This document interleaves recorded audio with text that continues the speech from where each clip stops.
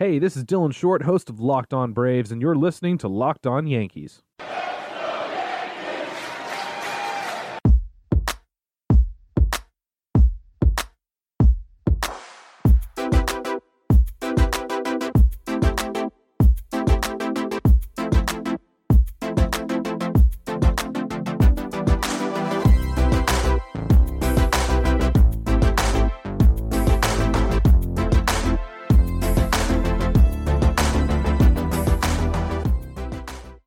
Yo.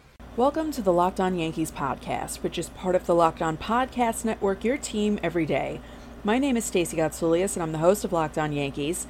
You can find us on Twitter at Locked On Yankees, all one word. You can find me on Twitter at StaceGots. Please feel free to tweet questions or comments to either account. If you're a new listener, hello and welcome. If you're a returning listener, welcome back.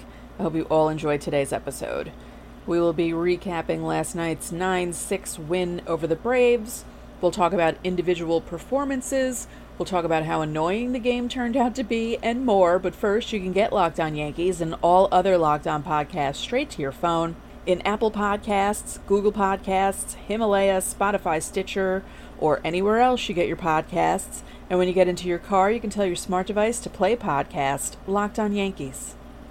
Last night's game started off well. Luke Voit hit a 3-run home run in the bottom of the first to put the Yankees up 3-0. They scored another 3 runs in the third inning. They scored 2 runs in the fifth inning.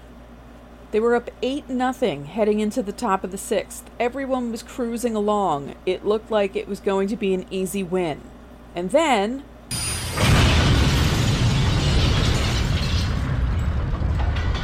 things fell apart slightly for Jordan Montgomery. He got Dansby Swanson to fly out to start the inning, which was good. Then Travis d'Arnaud singled, that pain in the butt. He's a pain in the butt no matter where he goes. Freddie Freeman hits a single. And then Marcell Ozuna hits a bomb for a 3-run home run. So it's 8-3 at that point. And you're thinking, okay, a 5-run lead going into the bottom of the sixth should be good enough. You'd think. Then the Braves score another run in the top of the seventh. Fine. Okay, so they've halved the score. It's 8-4. Not a big deal. In the bottom of the seventh, after a Gleyber Torres walk, Mike Ford hit a double over Marcell Ozuna's head, and Torres scored. So that made it 9-4. So they had another nice 5-run cushion. In the top of the eighth, Luis Cessa comes in. He replaces Adam Ottavino. Adam Duvall reached on an error by Torres. Torres is not looking comfortable at shortstop so far, and I hope he works his stuff out. Then Cessa gave up a double to Johan Camargo, and that scored Duvall. Austin Riley flied out. Camargo advanced to third. Tyler Flowers hit a double that scored Camargo to make it 9-6. Cessa is removed from the game. Chad Green comes in. He gets Markakis to strike out swinging. He gets Dansby Swanson to ground out to end the inning. Thank goodness. The top of the ninth was uneventful. Zach Britton replaced Chad Green. d'Arnaud struck out swinging. Freddie Freeman lined out to Brett Gardner in left. Ozuna flied out to Tauchman in right. And Britton only threw 6 pitches that inning. And the Yankees held on 9-6. So Montgomery pulled a Paxton, but luckily he had an 8-run cushion, not just a 3-run cushion. Otherwise, he would have been in trouble. But Montgomery's final line was 6 innings pitched, 3 runs on 4 hits, 1 walk, 4 strikeouts, that home run to Ozuna. I'd sign up for 6 innings and 3 runs. That's a quality start, but again, it's just frustrating when your starter is rolling along and then suddenly falls apart. I mentioned Luke Voit's home run. Well, Aaron Judge hit a home run. That one is drilled to right center. No chance. See ya. Up against a Toyota sign. A bullet home run the other way. Judge, his 9th of the year. A solo shot. And the Yankees lead 7-0. Yeah, he hit a home run the other way. It dented the sign above the Yankees' bullpen. This man is unbelievably strong. Judge hit that home run in the bottom of the 5th inning. In the bottom of the 6th inning, Mike Tauchman came in to replace Aaron Judge, and everyone got scared. After the game, Aaron Boone explained that he was giving Judge some rest because they played 4 games on turf in Tampa. I don't know. He claims that Judge is perfectly fine. I guess we'll find out later. But I really wish Aaron Boone wouldn't do things like that, especially with the Yankees and their injury history, and Judge's injury history. Everyone was assuming the worst. They just were thinking, oh God, he hurt himself on the home run. What happened? Again, I really wish Boone wouldn't do that sort of thing, because it doesn't make sense. They have an off day tomorrow. He can rest tomorrow. Gary Sanchez was 0 for 4 with 2 strikeouts, and this brings his average down to .093 on the season. Gary, where are you? On the opposite end of the spectrum, DJ LeMahieu's average is 400 thanks to a 1 for 2 night with 2 walks. He scored 2 runs, got a hit, he struck out once. Another guy having issues at the plate, Brett Gardner, his average is down to 184 after an 0 for 4 night with 2 strikeouts. Gleyber Torres is hitting 151. In a lot of cases, when a guy is struggling offensively, his defense is usually okay, but in Gleyber Torres' case, neither aspect of the game is going well for him. Hopefully he will snap out of this at some point. He just doesn't look comfortable playing shortstop. And, the shortstop is the captain of the infield. You need someone who can play that position to man that position. As I said earlier, they have an off day tomorrow, so maybe they can work with him. In a moment, we're going to look back at this day in Yankees history and specifically look at a game that happened 35 years ago today. But first, let's talk about CBDMD, because it doesn't matter if you're a professional athlete, a stay-at-home parent, or you spend hours a day hunched in front of your laptop like yours truly. Everyone needs support to make it through the day. Luckily, our friends at CBDMD have an amazing duo that can help you relax, regroup, and recharge when life gets chaotic. CBD Freeze with Menthol is an award-winning product that offers instant cooling relief for muscles and joints in a convenient and easy-to-use roller or shareable squeeze tube. CBD Recover combines CBD with inflammation-fighting compounds like arnica and vitamin B6 to give you the support you need where it matters the most. And to make it even easier to try this amazing duo of topicals and everything else CBDMD has to offer, they're offering our listeners 25% off your next order when you use the promo code LOCKEDONMLB at checkout. Once again, that's CBDMD.com, promo code LOCKEDONMLB for 25% off your purchase of superior CBD oil products from CBDMD. I don't have a car. I don't drive a car. I've never owned a car. But if you drive and own a car, you should go to RockAuto.com. Because RockAuto.com is a family business serving auto parts customers online for 20 years. Go to RockAuto.com to shop for auto and body parts from hundreds of manufacturers. They have everything from engine control modules and brake parts to tail lamps, motor oil, and even new carpet. Whether it's for your classic or daily driver, get everything you need in a few easy clicks delivered directly to your door. The RockAuto.com catalog is unique and remarkably easy to navigate. Quickly see all the parts available for your vehicle and choose the brands, specifications, and prices you prefer. Best of all, prices at RockAuto.com are always reliably low, and the same for professionals and do-it-yourselfers. Why spend up to twice as much for the same parts? Go to RockAuto.com right now and see all the parts available for your car or truck. Write Locked On in their How Did You Hear About Us box so they know that we sent you. Amazing selection, reliably low prices, all the parts your car will ever need. RockAuto.com. What were you doing 35 years ago today?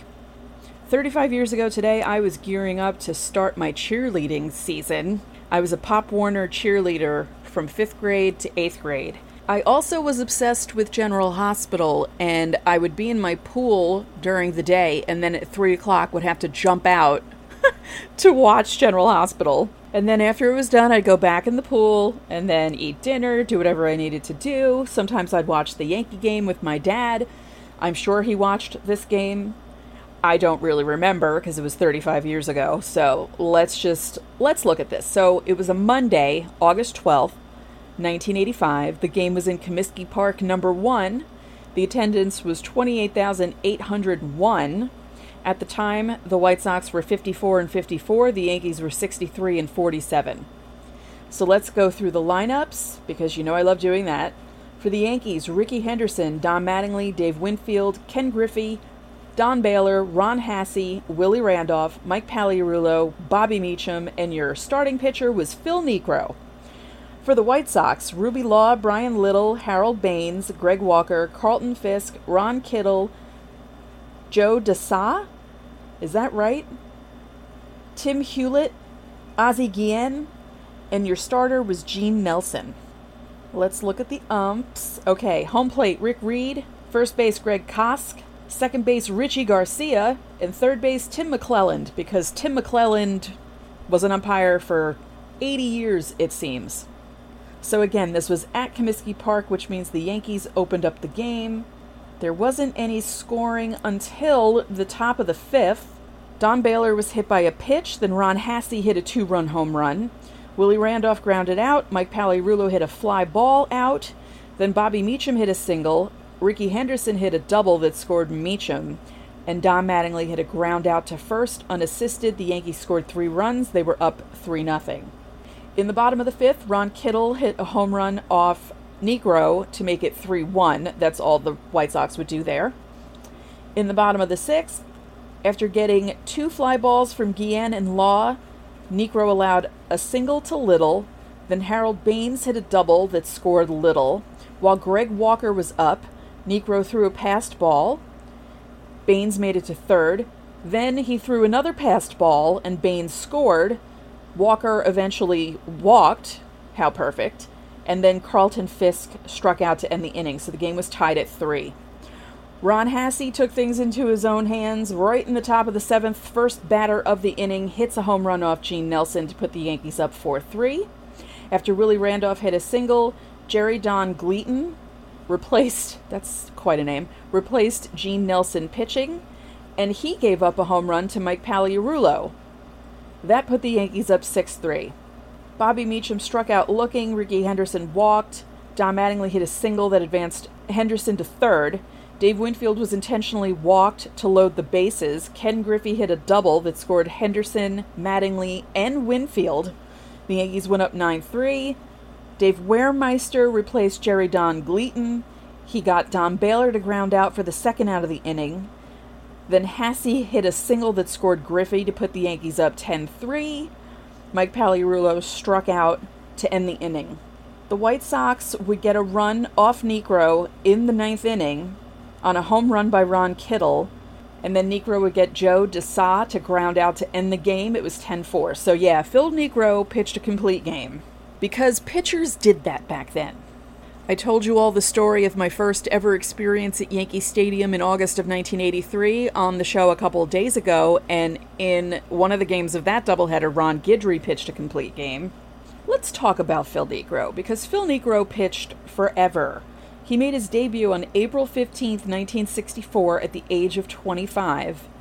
He made his last appearance on September 27th, 1987 at the age of 48. During that tremendous career, he threw 245 complete games. 1977, he had 20. 1978, when he made the All-Star team, he had 22.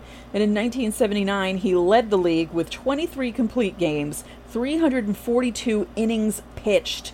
That is absurd. He was with the Yankees in 2 years, 84 and 85. His age 45 season was with the Yankees. He went 16-8.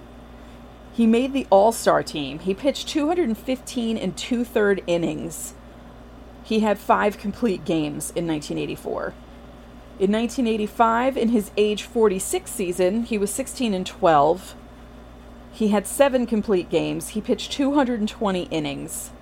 Now, he walked 120 batters, and he led the league in that stat, which isn't great, but again, he was 46. I'm turning 46 in exactly 2 weeks, and I couldn't even imagine playing baseball at my age. In 1987, Niekro was famously caught cheating when a nail file came out of his pocket. He was ejected for cheating. That happened his last season, so his last season was pretty eventful.